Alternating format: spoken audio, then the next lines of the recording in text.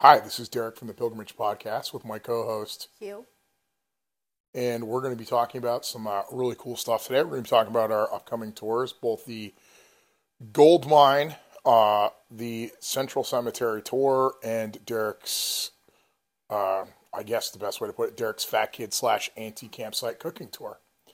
We're also going to get into our trip we just got back from this weekend for NEK's Overland Safari and how amazing that was. Hugh's going to talk about the difference between wheeling in the 9,000 pound Land Rover Snatch and Brady's amazing Pinzgauer 712K. And then we'll do a finish with a walk around tour of our Pinzgauer 710M. So, Hugh, why don't you tell us about last year's gold mining tour? And that way, we can give our listeners a little bit on what to expect with this upcoming gold mining tour on the 25th, which I think we still have a couple tickets for. But even if we don't, we'll be running this history tour again. So, Hugh, tell us about it. Well, first off, on the tour, it's not just the gold mining. It also comes with a lot of amazing stories about the past. And the first one is about a guy named Bailey and his supposed treasure that washed down one of the many rivers here and is supposedly around this area.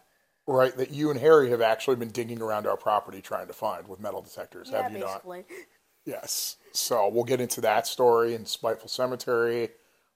This is a great ride mixture with green and blues, like all our history tours. And we'll be working our way out to Plymouth Five Corners, and we'll get into some of the amazing history of the used to be a whole town there and everything else. We're going to do some gold panning and really just have an amazing time. What did you like last time we did it, Hugh?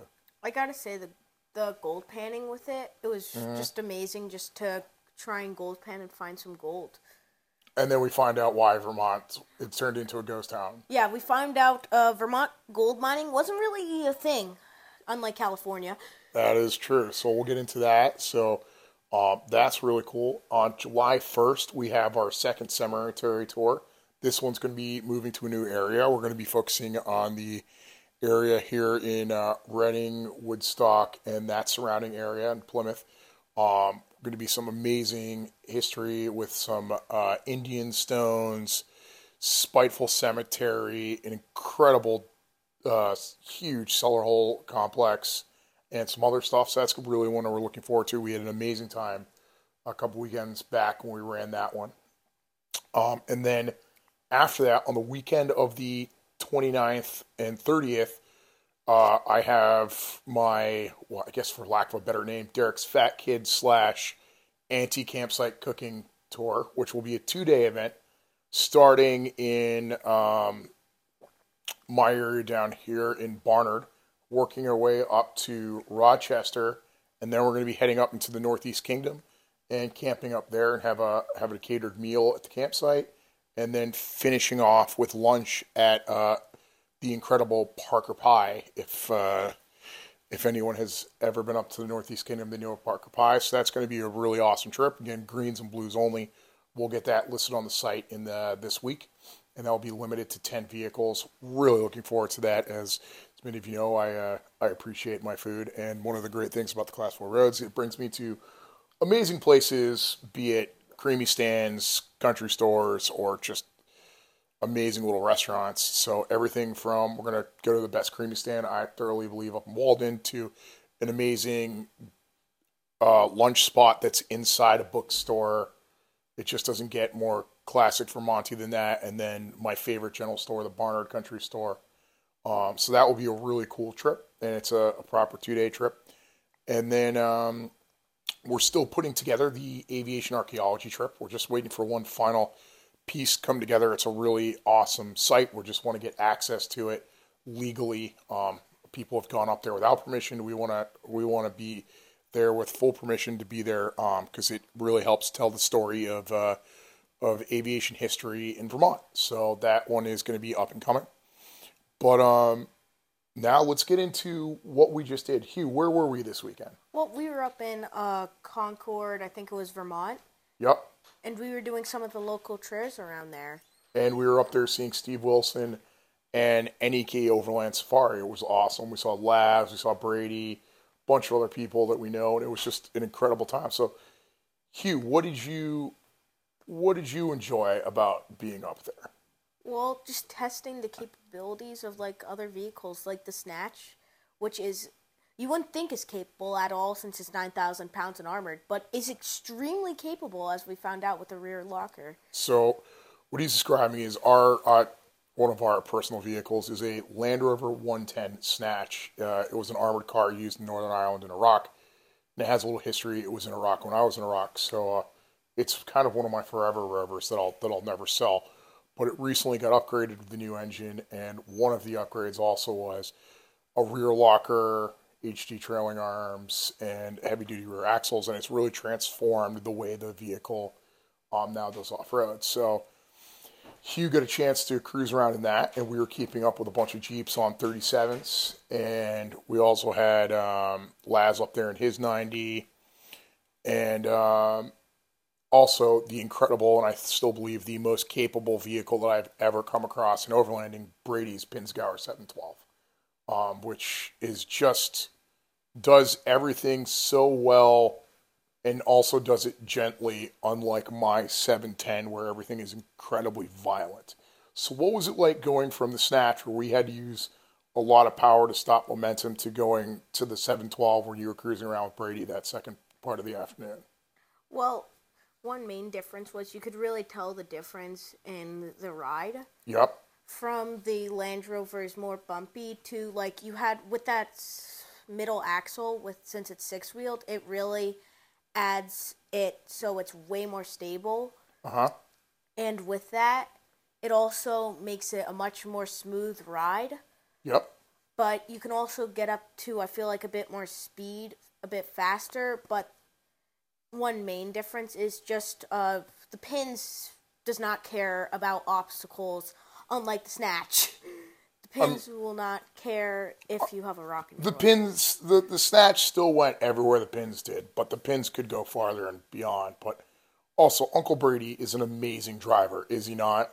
Yeah, he's an amazing driver. I know. And you were cruising around with the Flair, weren't you? Yep.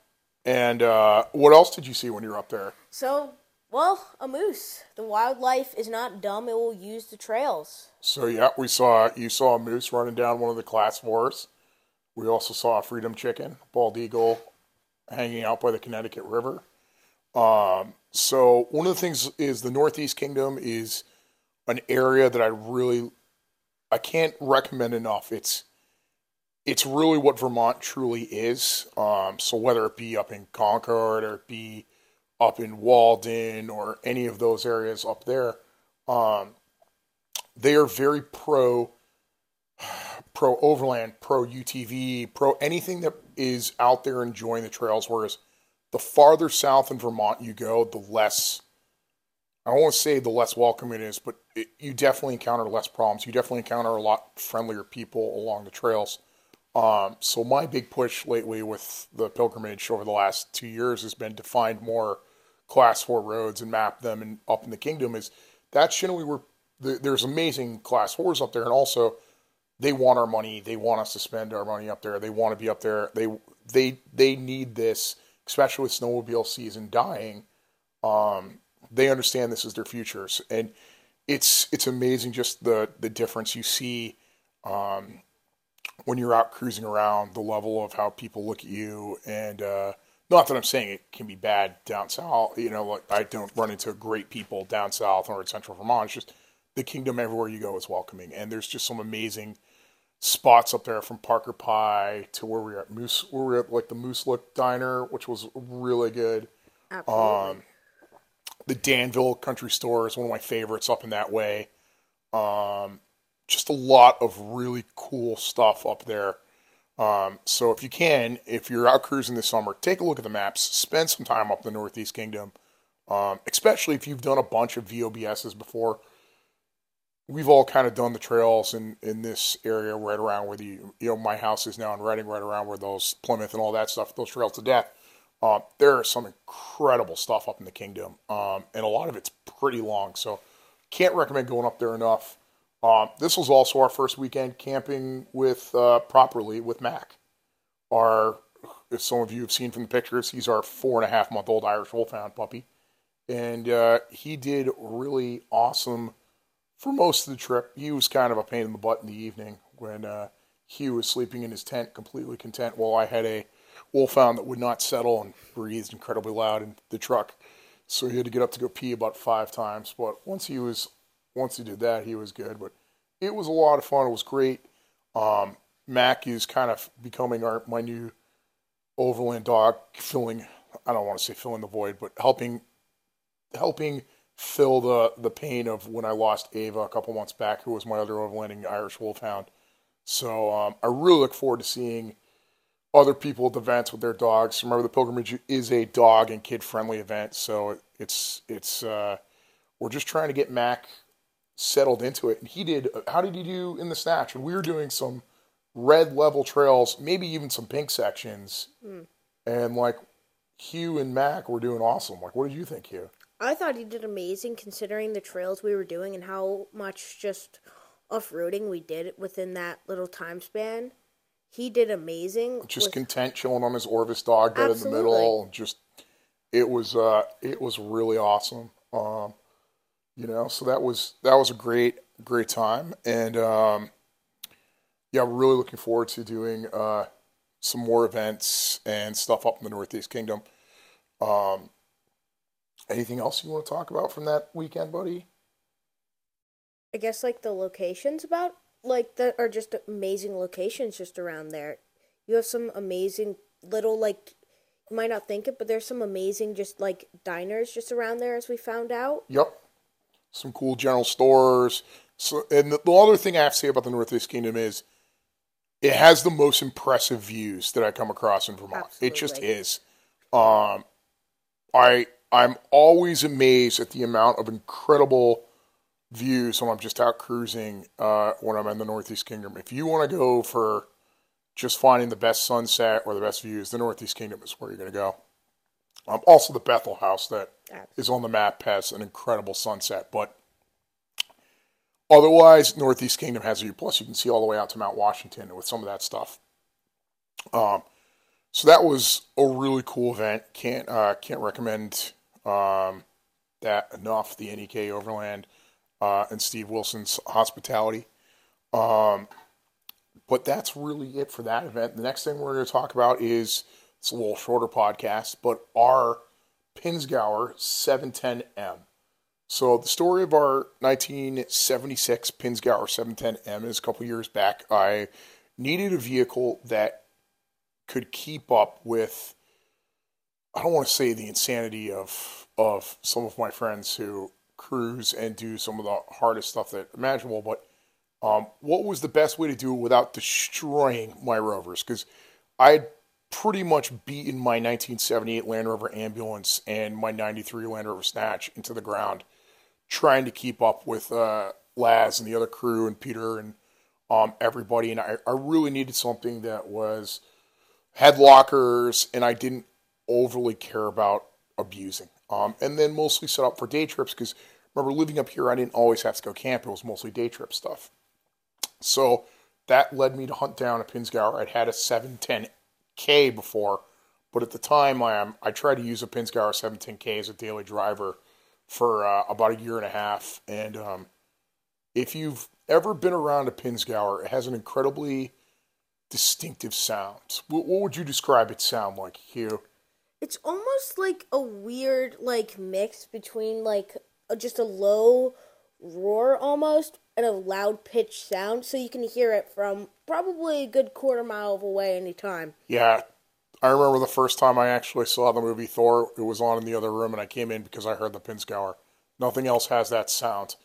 I tried to run it as a dealer driver for that long, but they are incredible military vehicles, amazing on the trails, but as soon as you get into that highway regime or like just a lot of driving every day, the Pinzgauer really gets out of its comfort zone.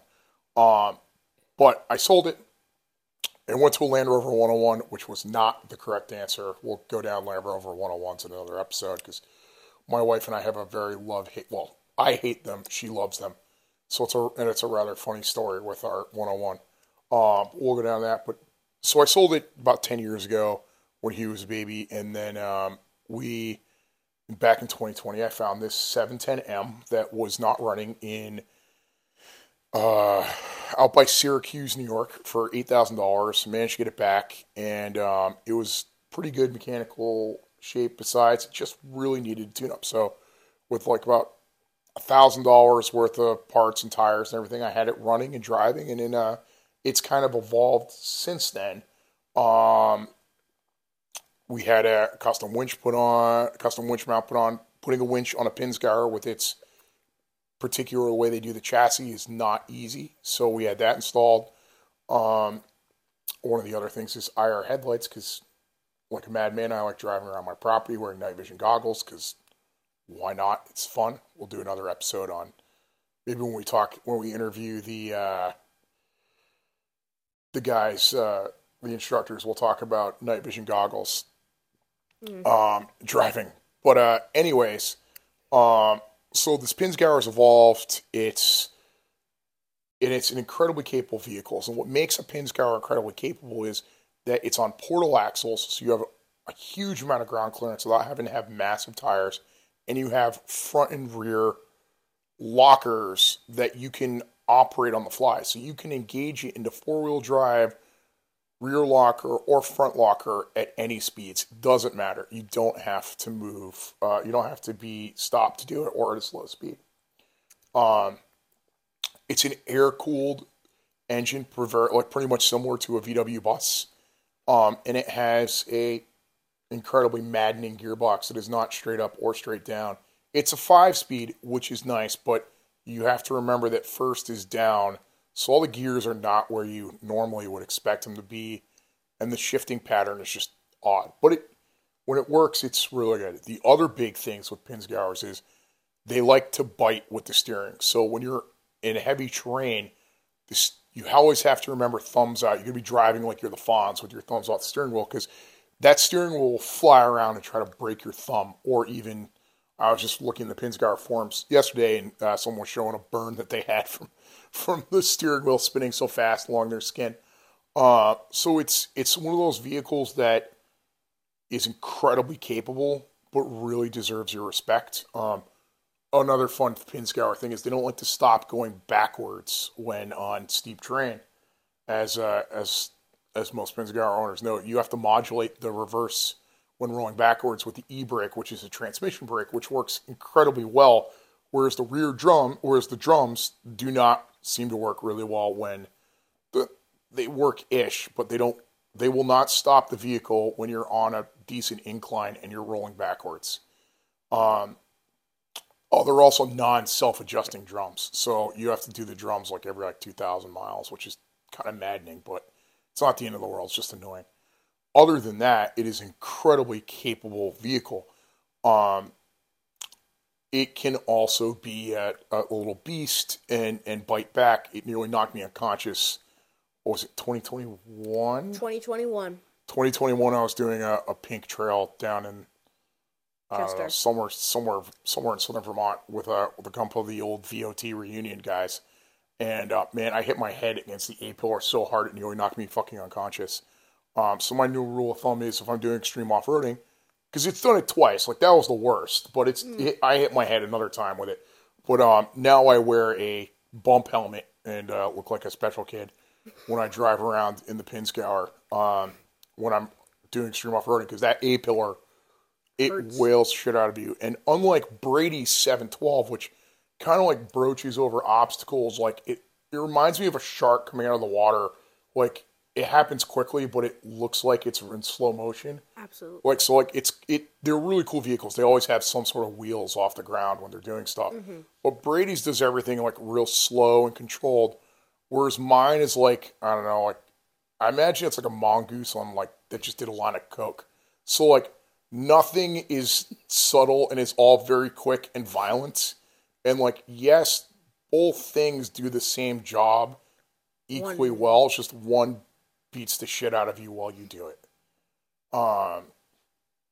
So it's a fun vehicle, but it definitely needs respect. Some of you saw from the pictures. I'm not going to get into who did it, but it rolled twice last year and it protected everybody with its roll bar, and really it had minor damage, but like could have been way worse, and everyone came out alive, which was awesome. I was not driving, just to be clear, and I wasn't involved in this, but anyways, they're a very tough little vehicle. So the Pinzgauer is when I need something to go, like, I don't know, pre-run the crack or some other stupid crazy trail. The Pinzgauer is what I use, because at the end of the day, if the Pinzgauer can't do it, it's not doable, is really what it comes down to in my mind. And also, I don't overly care if it winds up on its side or it gets body damage or whatever, because that's literally its job.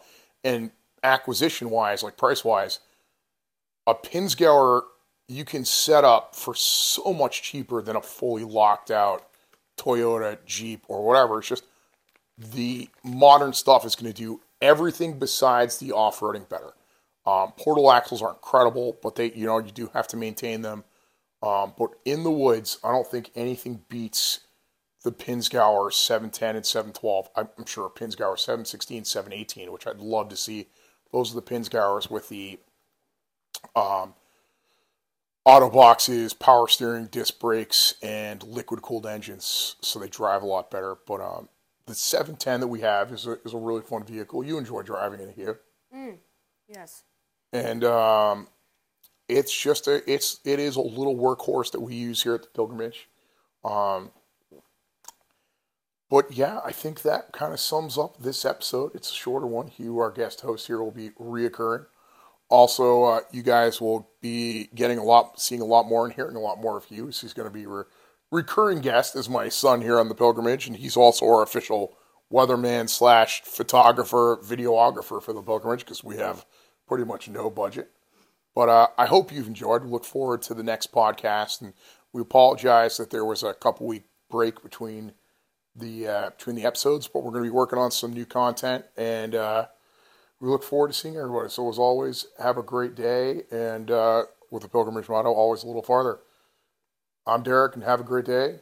And I'm Hugh, and have a great day. Alrighty.